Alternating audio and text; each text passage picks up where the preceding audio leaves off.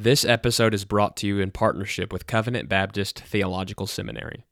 CBTS is a confessional Reformed Baptist seminary which provides affordable online theological education to help the church in its calling to train faithful men for the gospel ministry.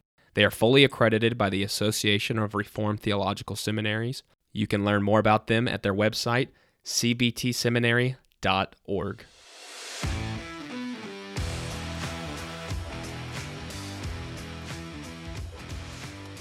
The Covenant Podcast exists to equip listeners with theological content from a 1689 Baptist perspective. We pray you find this resource edifying, faithful to Scripture, and Christ exalting. Now, let's get started. Welcome to the Covenant Podcast. I'm here with my co-host, Jimmy Johnson, or as I prefer to call him, Jimothy. Today we are going to be talking about the patristics. We're going to be conversing with the church fathers. So, Jimmy, you want to say hi before we go ahead and get into this episode and this topic? Hello. All right. Well, thank you for that formal introduction of yourself. Jimmy, for our first question, what do we mean whenever we say patristics? What do we mean by patristics, and who are we talking about, and why are we talking about them? Well, when we say the word or the term patristics, we are talking about what more oftentimes, or in more popular terms, are those men who are called the early church fathers. And the dates that they span are from the 1st century AD after or to the 6th century AD. And we're talking about them because, and we'll get into this a little bit later, but because we believe that God spoke by his Holy Spirit through the scriptures to men and women during that time, just as he continues to do now, and that those men mostly, and some women during that time, wrote some things that I believe would be edifying and encouraging for us, as well as they just help us to better understand our God as he has revealed himself. All right. Well, you already alluded to it, so we'll go ahead and just keep the ball rolling. Why should a Christian read about this era of church history? And what are some difficulties of learning about this time period? So I'll start off my answer by saying that not everyone or not every Christian needs to read about this era or needs to read the church fathers. Not everyone needs to be a church historian or an expert in it, but I would say that it's of interest, and particularly of interest to pastors or theologians, for multiple reasons. Number one, the formal recognition of the New Testament canon came during this time. That's not to say that the canon was not already recognized, but that it was formally declared and recognized during this time period. The doctrine of the Trinity, as well as the doctrine of Christ, or doctrines of Trinity and Christ, were both formulated during this time. Particularly those prior to Nicaea, provide examples of living in a hostile culture. So that's a value for now. And then we also see how early Christians defend the faith against heresy, as well as false religion. The fathers, by and large, were very Christocentric, and therefore they aid us in reading the scriptures and bearing witness to Christ, and also preaching Christ from all of Scripture. As I said earlier, the Spirit of God spoke through the Word of God in their time as he does in ours. So again, they're valuable to glean from for that reason.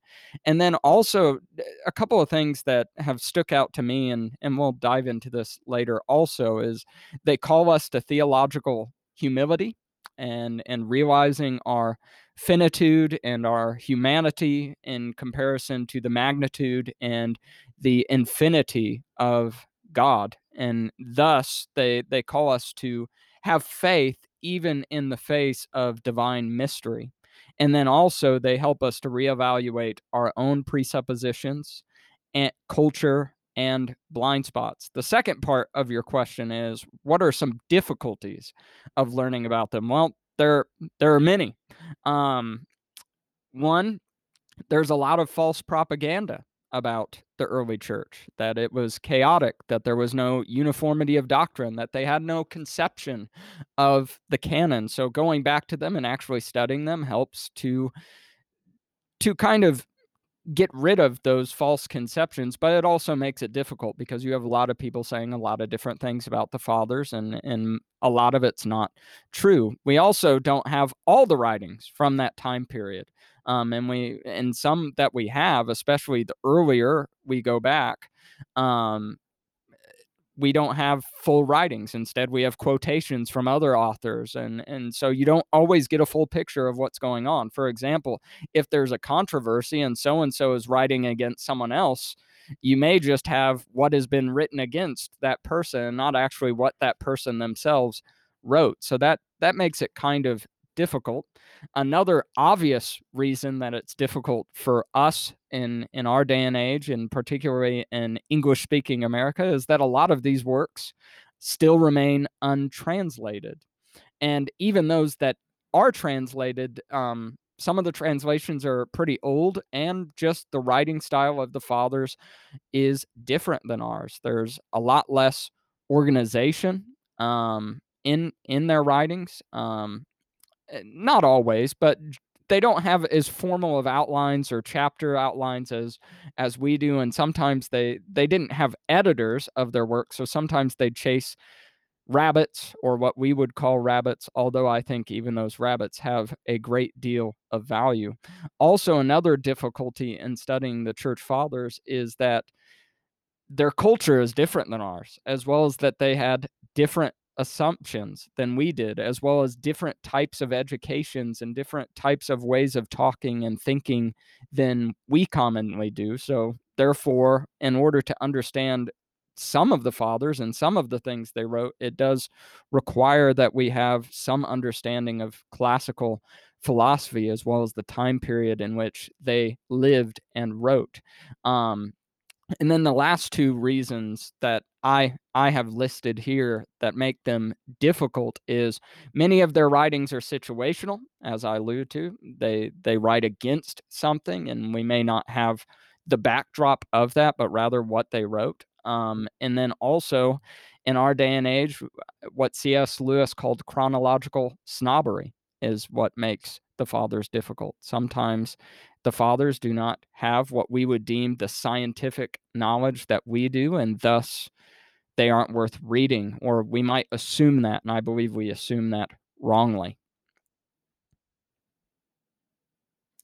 Uh, Whenever I asked you why a Christian should read about this era of the church or the fathers, you mentioned that by and large, the fathers were very Christocentric and they aid us in reading the scriptures as bearing witness to Christ.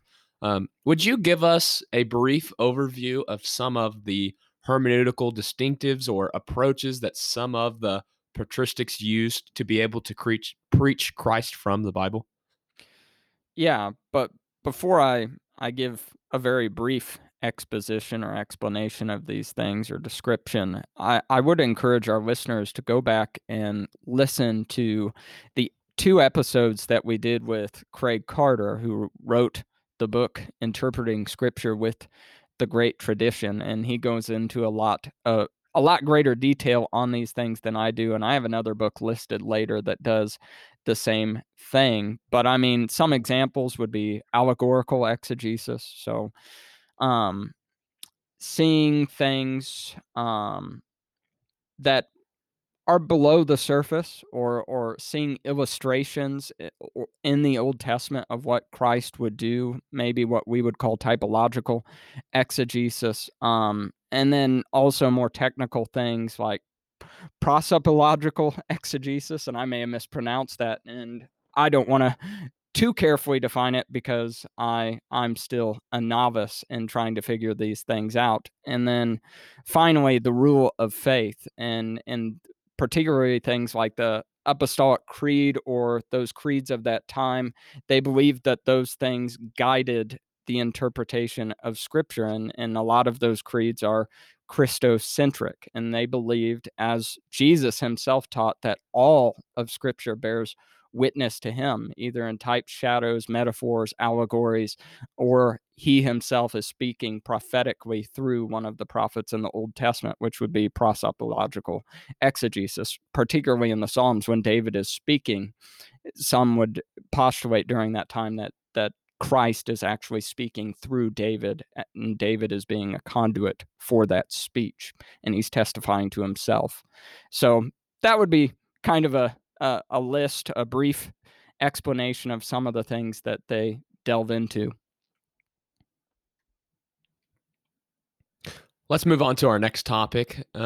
A common caricature of Christianity is that Christians weren't actually Trinitarians until the Council of Nicaea in 325.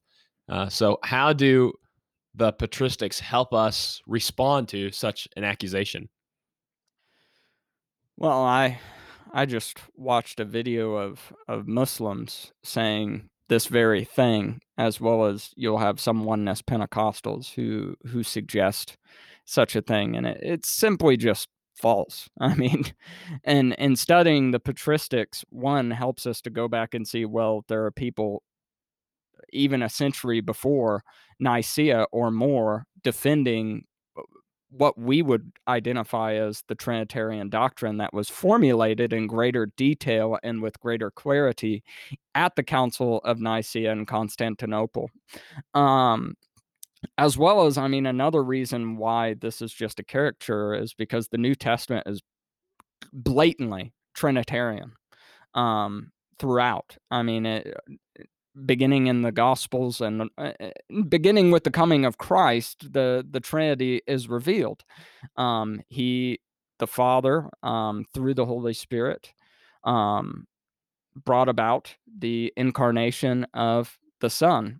Father, Son, Holy Spirit. The baptismal formula at the end of Matthew is Trinitarian. Baptize them in the singular name of the Father, the Son, and the Holy Spirit. In the book of Revelation, there are triads that appear throughout the book of Revelation referring to the Godhead, and many other examples that we could give from scripture that give us the concept of the Trinity, that there is one God who is eternally co-eternal, or there is one God with three co-eternal or co-equal persons. So scripture, one, disproves that caricature, and two, by going back and reading people like Tertullian and others who predate Nicaea, you can begin to see that there were in fact Trinitarians before Nicaea. And also, I mean, it's not like Nicaea just dropped out of the sky.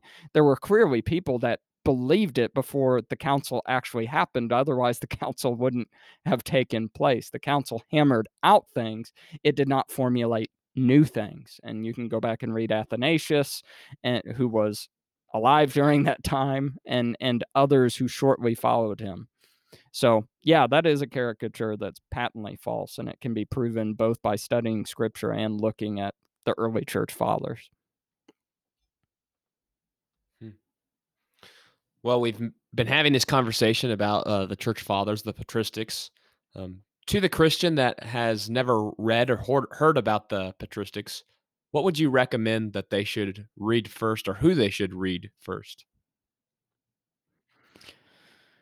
Yeah, I would recommend Augustine, and particularly his work, The Confessions. That would be a good starting point at seeing both some of the doctrine and the theology, and the thought of the church fathers, as well as seeing the piety and the way they practice their faith, since the Confessions throughout is a sustained prayer. Augustine writing his prayer to God, walking through his story, and then later walking through the early chapters of Genesis, talking about memory and things like that. He covers all kinds of things in the Confessions, but the Confessions is a good place to start with the church fathers. Augustine's other writings, some of them are definitely more difficult, like on the Trinity. I wouldn't recommend starting there, but On Christian Teaching is another one, on the instruction of beginners in the faith. In fact, on our blog, I have a blog article that is kind of talking about some of the things that are within that book. Also, if you are a preacher or a pastor, I recommend reading his commentaries on the Psalms. He also has a harmony of the Gospels that's worth looking at. Another one would be, and I'm going to butcher his last name, and I'm bad with names, and Austin can testify that I'm bad at pronouncing names. So how about you pronounce this guy's name, Austin? I've always heard it's John Chrysostom. Yeah, that's what I've heard too. He's got expositions and sermons and homilies that you can find. Athanasius would be another one to look up and read his book on the Incarnation. It's a good book. It's not very long. In fact, I would say that about a majority of the Father's works. Not all of them, but a majority of the Father's works are not terribly long, and sometimes you can read them in one sitting. On the Incarnation is a little bit long, probably for one sitting, but it's not long. Hilary of Poitiers on the Trinity is another good work. I've been reading it right now, and he's pretty accessible. And in many ways, Augustine's work is a fuller explanation of what is found in Hilary's on the Trinity.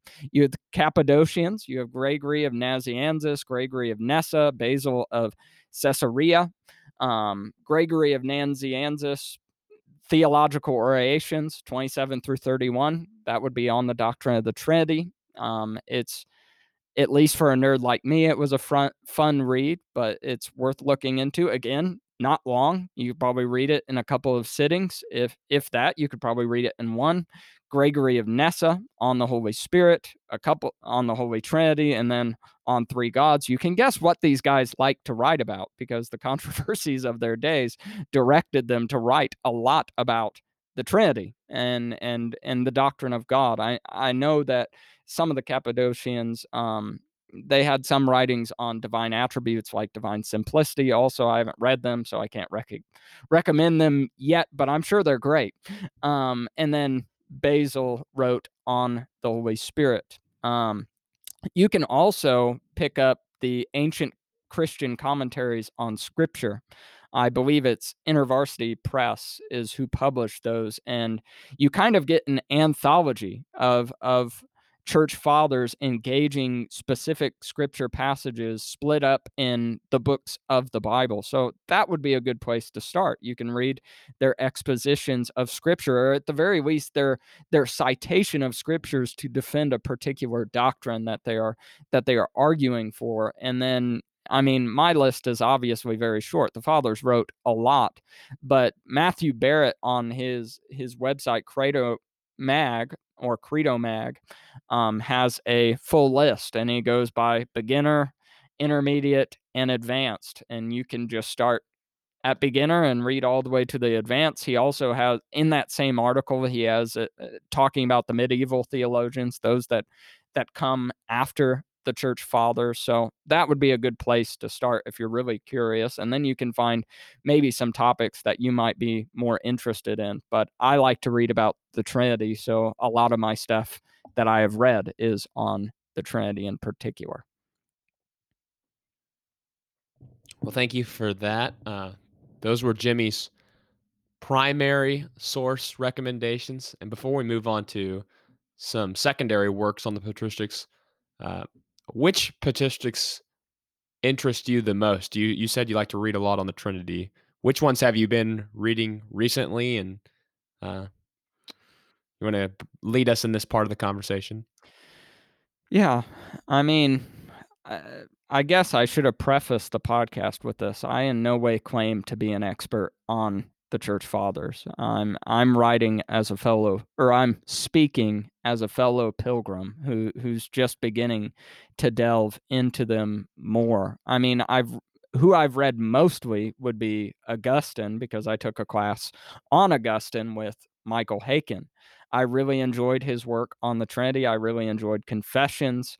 And then I've read portions out of the City of God. Augustine just wrote tons, as well as we have tons of his sermons. And we have a lot of what Augustine contributed to theology. Augustine is a giant in church history. And I think it would be valuable to any preacher or pastor or theologian or even Christian to, at the very least, read the Confessions.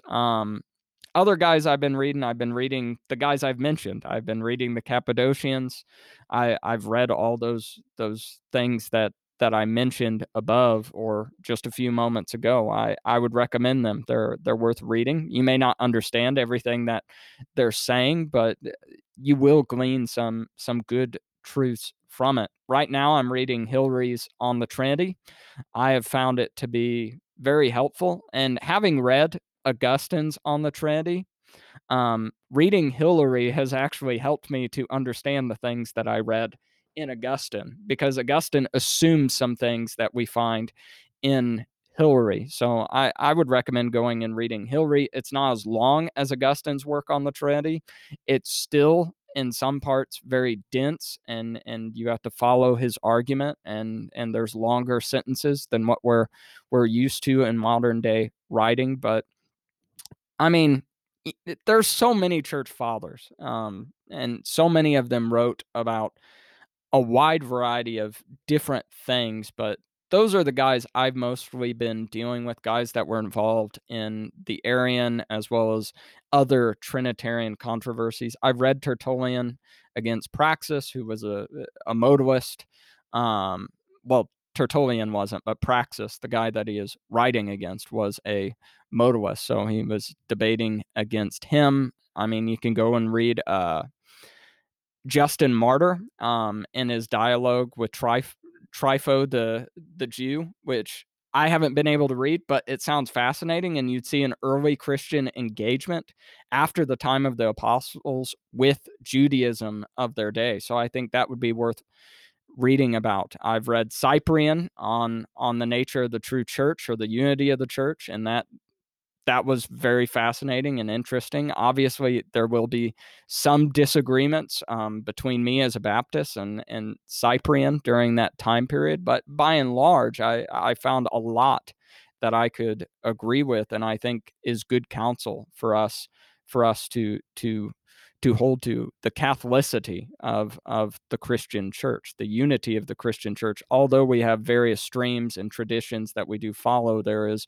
only one true church, and that is the church of the Lord Jesus Christ. And there's a unity among those things which are essential to the Christian faith, those things which we find in those early creeds. So, I mean, I'm just rambling now, but that's kind of a list of the guys I've been reading and I've found fascinating and helpful. All right, well, let's move on to secondary works then. Mhm. And perhaps we can link to these primary works and secondary works in the show notes. But what secondary works on the patristics would you recommend? For an overall history, 2,000 Years of Christ's Power, Volume 1 by Nick Needham. I've actually been reading it. I mean, I've read other overviews of church history, and I've found Nick Needham's to be accessible, as well as it has a devotional component to it. It's thoroughgoingly Christian and reads history from a Christian vantage point. Um, I know Austin mentioned before the episode that he's been reading Rediscovering the Church Fathers by Michael Haykin. I have not personally read it, but I've had Michael Haykin as a professor and a professor on church history and at least one church father, and I gleaned a lot from that one class. So I have no doubt that that book is excellent. Another resource that I've actually been reading little articles on recently is the Great Tradition Patristic edition of Credo magazine. They have short biographies of several of the church fathers that I've mentioned in this podcast already, as well as some engagement with some of their thought, and it's bite size, and it might be a good companion to read as you begin to read these primary sources. So if you read Hilary, go and read the biography and a little bit of an explanation of his thought on St. Hilary. Um, but it's a great resource. We can link to that definitely in the show notes. I believe Austin has to read this next work for his class on hermeneutics. Um, yeah, The Letter Yeah, and the I've Spirit. finished this book. Yeah, yeah, it's a good book. I've read it too. I read it a while back, but it was definitely informative, and it helped me to understand a lot of things that I didn't understand, and it helped me to overcome some of the caricatures of the church fathers and their approach to scripture that I had been spoon fed and unwittingly believed. Another book that Austin, I know, either has read or is going to read for class. Actually, I think he's been reading it. He's been quoting it on Twitter. Is Interpreting Scripture with the Great Tradition by Craig Carter. That is an excellent book. One of the books that is most single-handedly in recent years helped shape the way that I look at the scriptures and I read the scripture. So I heavily commend Craig Carter's book as well as the episodes that we have done with him, both the discussion that he had with Chris Bolt, but also the ones on the Great Tradition and um, Christian Platonism. So and then another book that I've been reading lately that is not for the faint of heart. It's well written, and not super hard to read, but you have to want to think to read this book, especially if you're not as familiar with classics. And that is When Athens Met Jerusalem by John Reynolds. This book was recommended by Craig Carter, and it's kind of an overview of classic philosophy from before Socrates all the way to Aristotle, as well as some of the Christian engagement with the ideas that were thought of by these classical philosophers. So it is a fascinating book for a nerd like me. And if you want to kind of have a better idea of some of the terminology that you'll find in the church fathers, as well as some of the assumptions that many of them had and many of the terms that they use and sometimes changed the meaning behind them, that's a good book to look at. So there's a whole host of recommendations that, depending on how fast you read it, might take you a whole year to get through. Hmm. Hmm.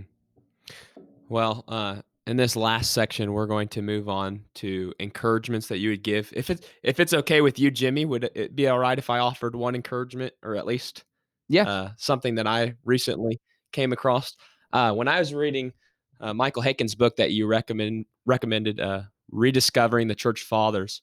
I read it Saturday evening before this last Lord's Day, and Haken was going over Antioch, or Ignatius of Antioch, and his martyrdom, that in his letter that he wrote to the church at Rome before he faced his martyrdom.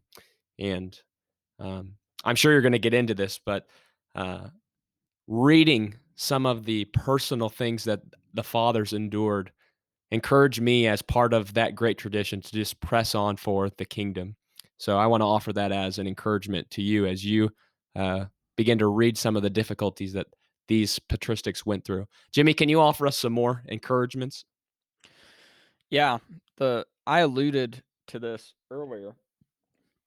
Um, Theological humility is one encouragement, and I actually wrote an article on my reading of the Trinity, and on the Trinity by Augustine, and a particular portion on it.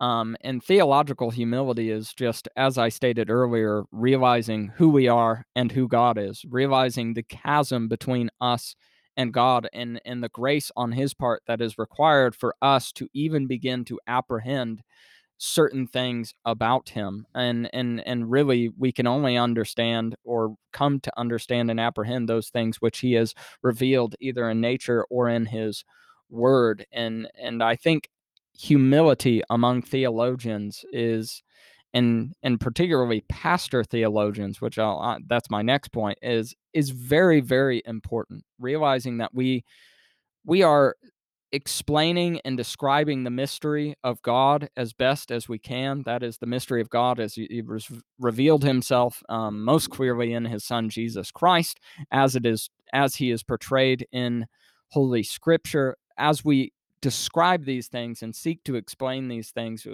we must be humble, and we must do it by faith and not by our own power or by wisdom that comes from within, but rather by wisdom that comes from above. So as we study these church fathers, you'll find over and over again almost a lament that they have to explain these deeper things of God.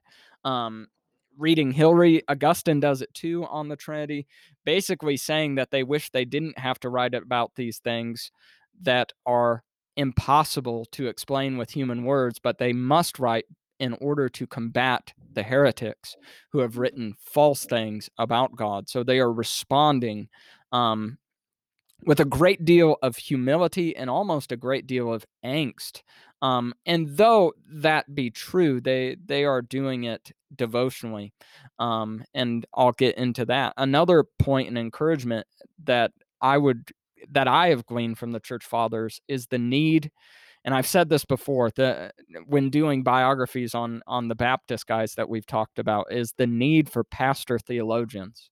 Um, there has been, I don't know when it happened. I know Craig Carter has tweeted about it. I know other guys have tweeted about it. There has been a chasm that's developed between the Christian academy and the local church, the pastorate and the seminary, and there is a need for pastor theologians. And when we begin to study the church fathers and we read the early creeds, one thing that you may forget is that most of these men were pastors, that their main vocation was preaching to God's people. I mean, when you read Augustine's work on the city of God and on the Trinity and even the Confessions, and you don't read any of his sermons, you've kind of missed a major part of him. That's what he did the most. He preached the word of God to the people of God, and he wrote these great works, these vast works, like on the city of God and on the Trinity as a pastor, because he was concerned for the truth and the souls of the people who God had put under his care. And we see the pastor theologian as a reality in history. It goes almost all the way until really the modern era and the modern academy. And that's not to say that there is no place for academic theologians. There certainly is, but there is, I would dare to say, more of a need, and I might catch fleck for that, but more of a need for pastor theologians. One, because there's just simply going to be more pastors than there are going to be professional academics. And also, it's the pastors who are dealing more so directly with the flock and with the church of God. So we need pastor theologians, and we see this exemplified time and time again in the church fathers.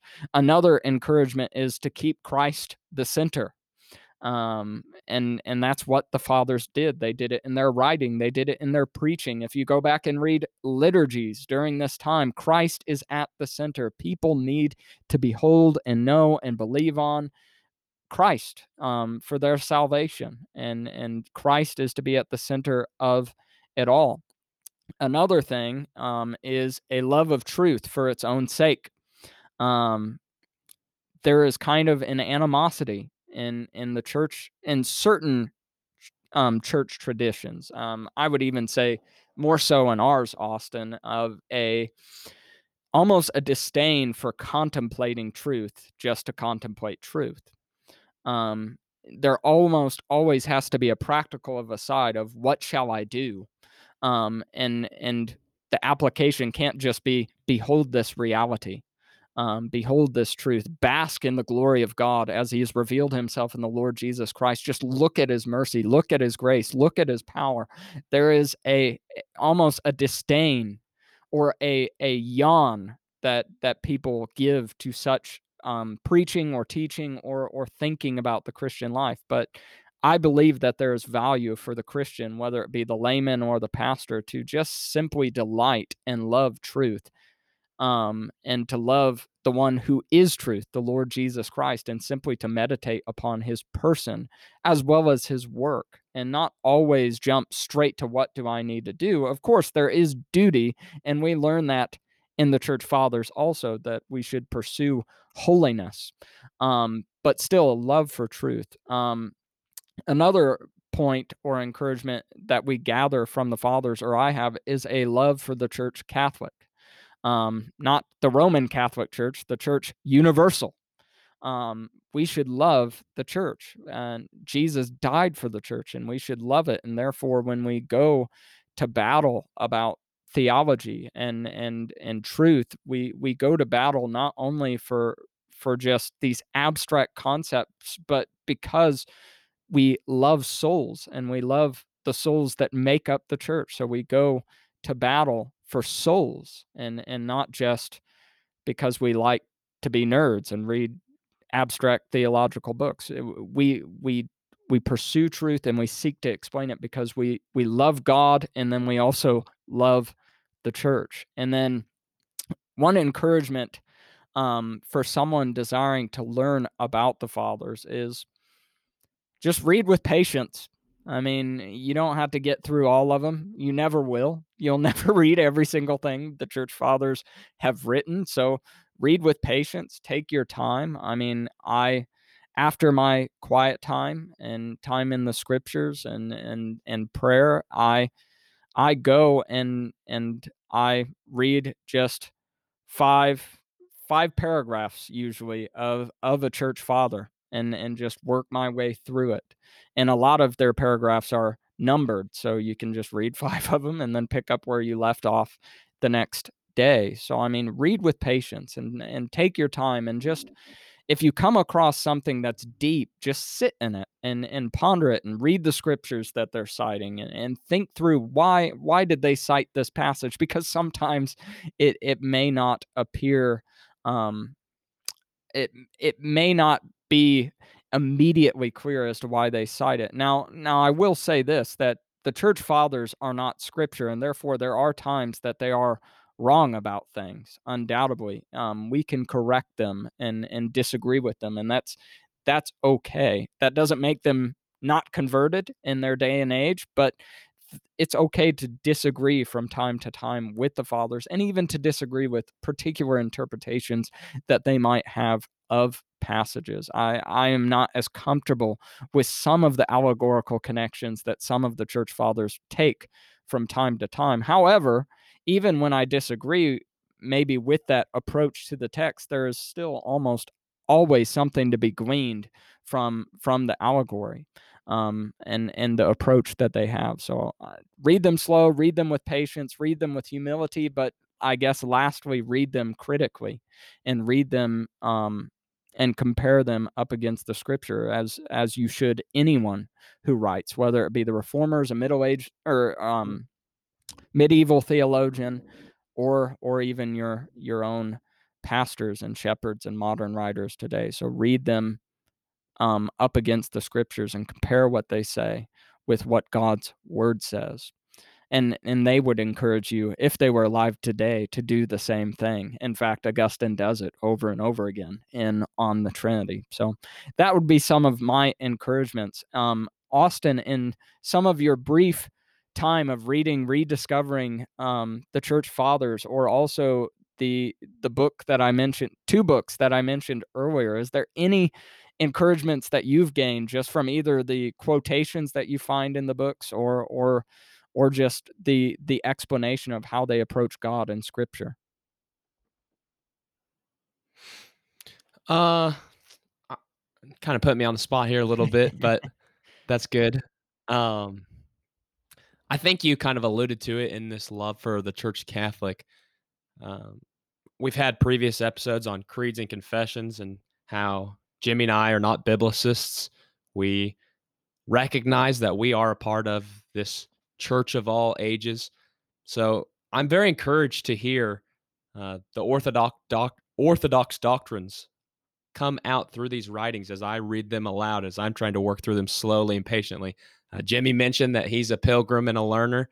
I'm even a slower and a pilgrim and a learner right now, having read far less than Jimmy has. But I desire to learn from these men of God, because I recognize that I, as someone that confesses orthodox doctrines of the Christian faith, am united to these brothers and few sisters that we don't have as much writings from. So I am greatly encouraged of the theological tradition that I come from. I guess that would be an encouragement that I have. Amen. So um, we appreciate you listening to this conversation that we've had today on conversing with the church fathers. We will make sure to link some of these recommendations in the show notes. But Jimmy, I want to thank you today for taking your time to prep this podcast, and I know that it will be helpful for our listeners. So thank you, Jimmy. No problem. For additional content, check out our blog ministry at covenantconfessions.com. Also, keep up with our social media accounts on Facebook, Instagram, and Twitter. Next, head on over to iTunes and leave us a review. Lastly, thank you for listening to the Covenant Podcast. Grace and peace to you.